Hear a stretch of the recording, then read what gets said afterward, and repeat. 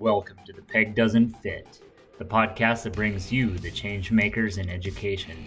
Tune in to hear from educational leaders who aren't content with the status quo educational model and are blazing their own path.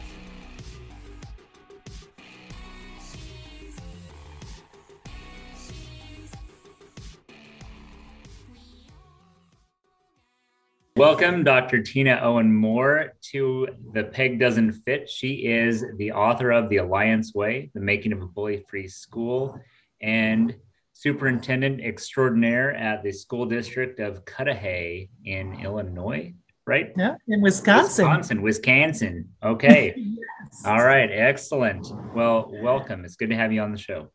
Thank you for having me. Well, we'll keep this as conversational as possible, but I'll probably still ask some standard questions I'm curious about. So tell us about your educational path. When did you start teaching? What did you do? How did you get to where you're at today?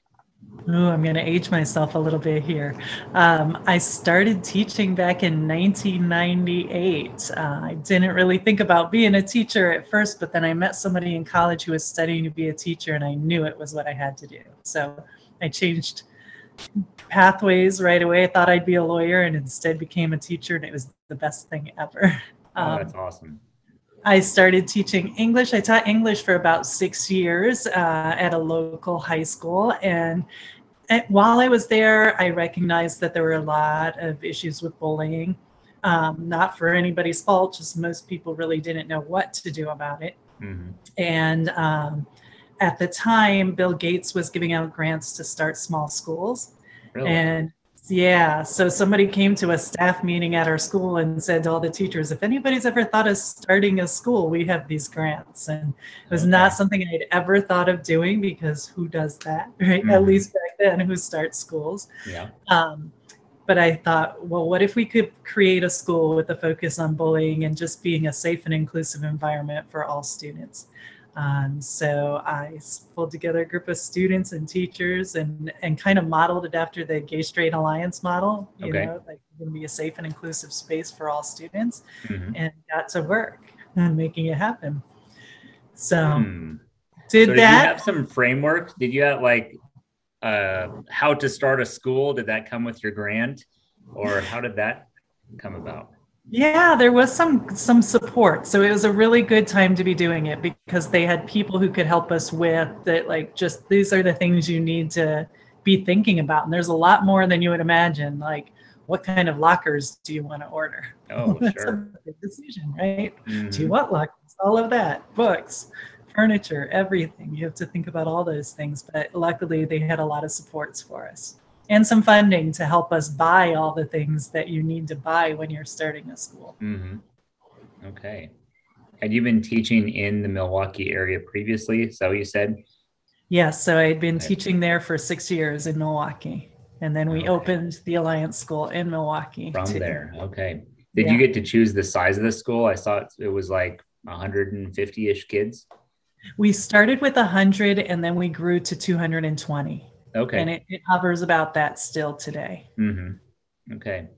How long were you there?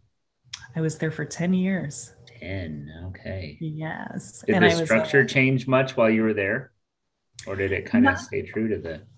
Yeah, most of it stayed pretty true. We were very student-led. So if there was something that anybody wanted to be changed, students or staff, we would create a proposal and discuss it and vote on it. So at times there were small changes, but overall, the core mission and philosophy stayed the same. We were very true to that throughout the years. Okay. And when you say teacher-led and the voting and stuff, like how else does that play out when you say teacher-led? Yeah, so we didn't have a principal or assistant principal or anything like that. I was the lead teacher. I did a lot of what a principal might do, but from the teacher role, and only with the granting of the group to be able to do that. They really supported me in everything that I did.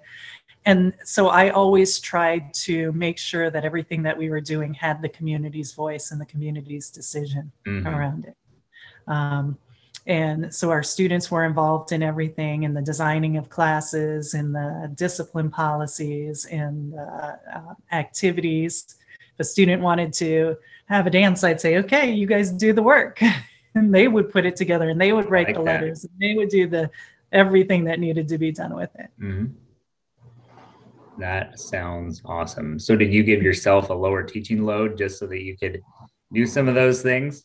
Yeah, I did. I usually taught one or two classes instead of, we had 4 blocks and the teachers taught 3 out of 4, and I would usually teach 1 or 2. Okay. And I would often try to teach PE classes because then I could get my exercise done at the same time as teaching and not have as many papers to grade, because, school leadership is still a lot of work. Yes, it is. Wise move.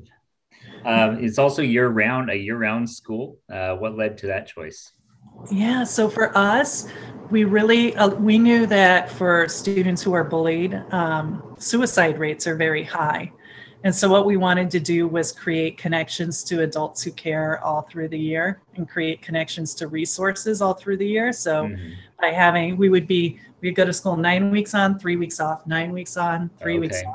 And then during those 3-week breaks, we would still have intersession classes and different activities so we could stay connected with the students. Oh, neat.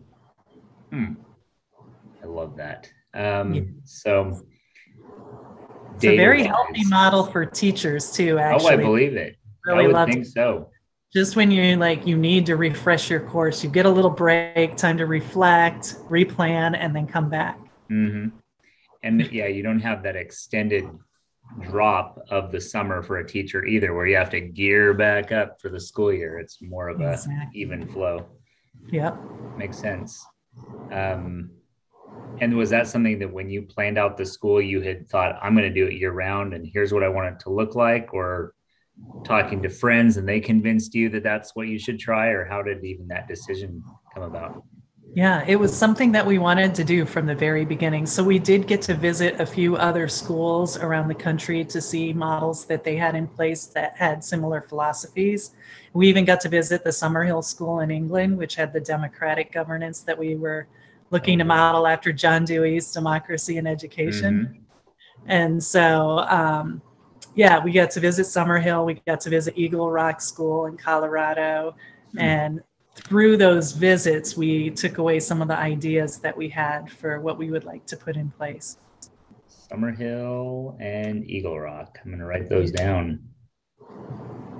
Yeah, they were great. Does this Eagle Rock do some of the same stuff?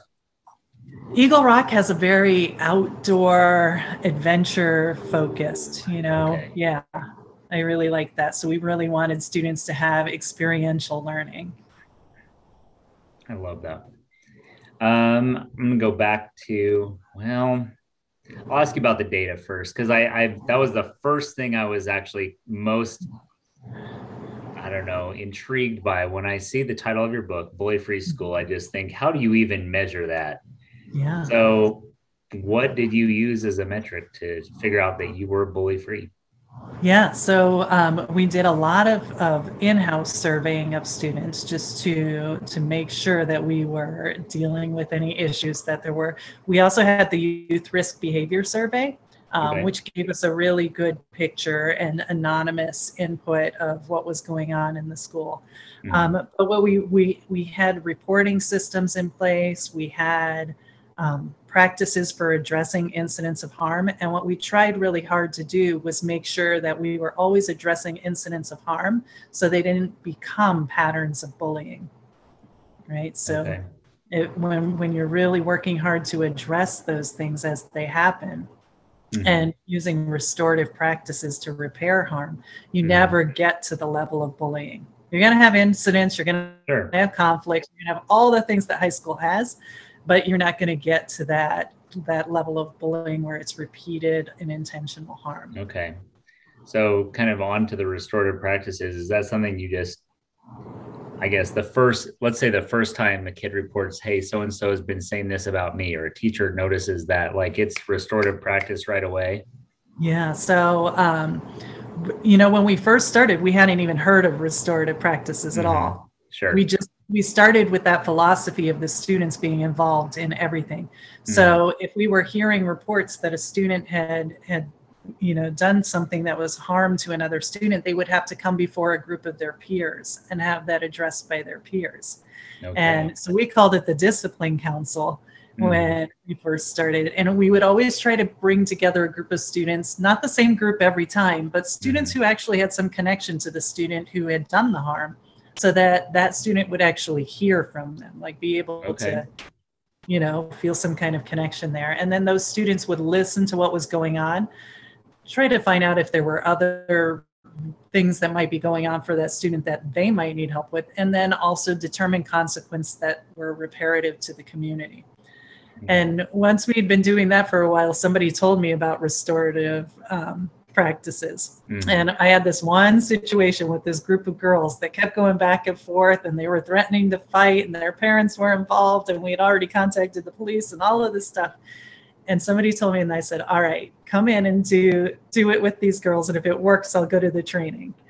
And so somebody came in and did a circle for the parents and the students involved in this. And by the end of the circle, the kids were apologizing to each other, giving each other hugs, apologized to the whole group. And the next day stood in front of the school and apologized to the whole school Oh, community. wow. That's And an I was amazing like, story. all right, I'm sold. And I went to that training, and then we started getting all of our teachers trained. And now the way it is at Alliance is there are two classes where the students get trained in restorative practices, and they lead all of the restorative practices for the school. So they both address Wow. harm, do community building circles, and then they go out and train people in the community on how to use restorative practices. Hmm. Okay. So well, I have so many other questions. Let's see how I want to make this make sense. Um,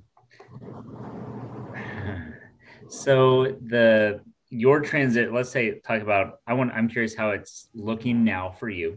Mhm. So I'll ask two questions and you can answer them in whatever way. Did you jump straight from teacher leader of the Alliance School to superintendent? And then also within that path, how are you looking to do some of these same things in your current district? Yeah, thank you. So I did, it was kind of a jump. I went right from teacher leader. I applied to Harvard's Doctor of Education Leadership Mm-hmm. program, and with just the thought that, well, even if I don't get in, I can still say I applied to Harvard. Right.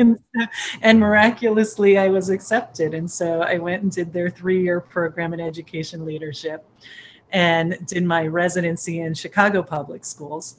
Okay.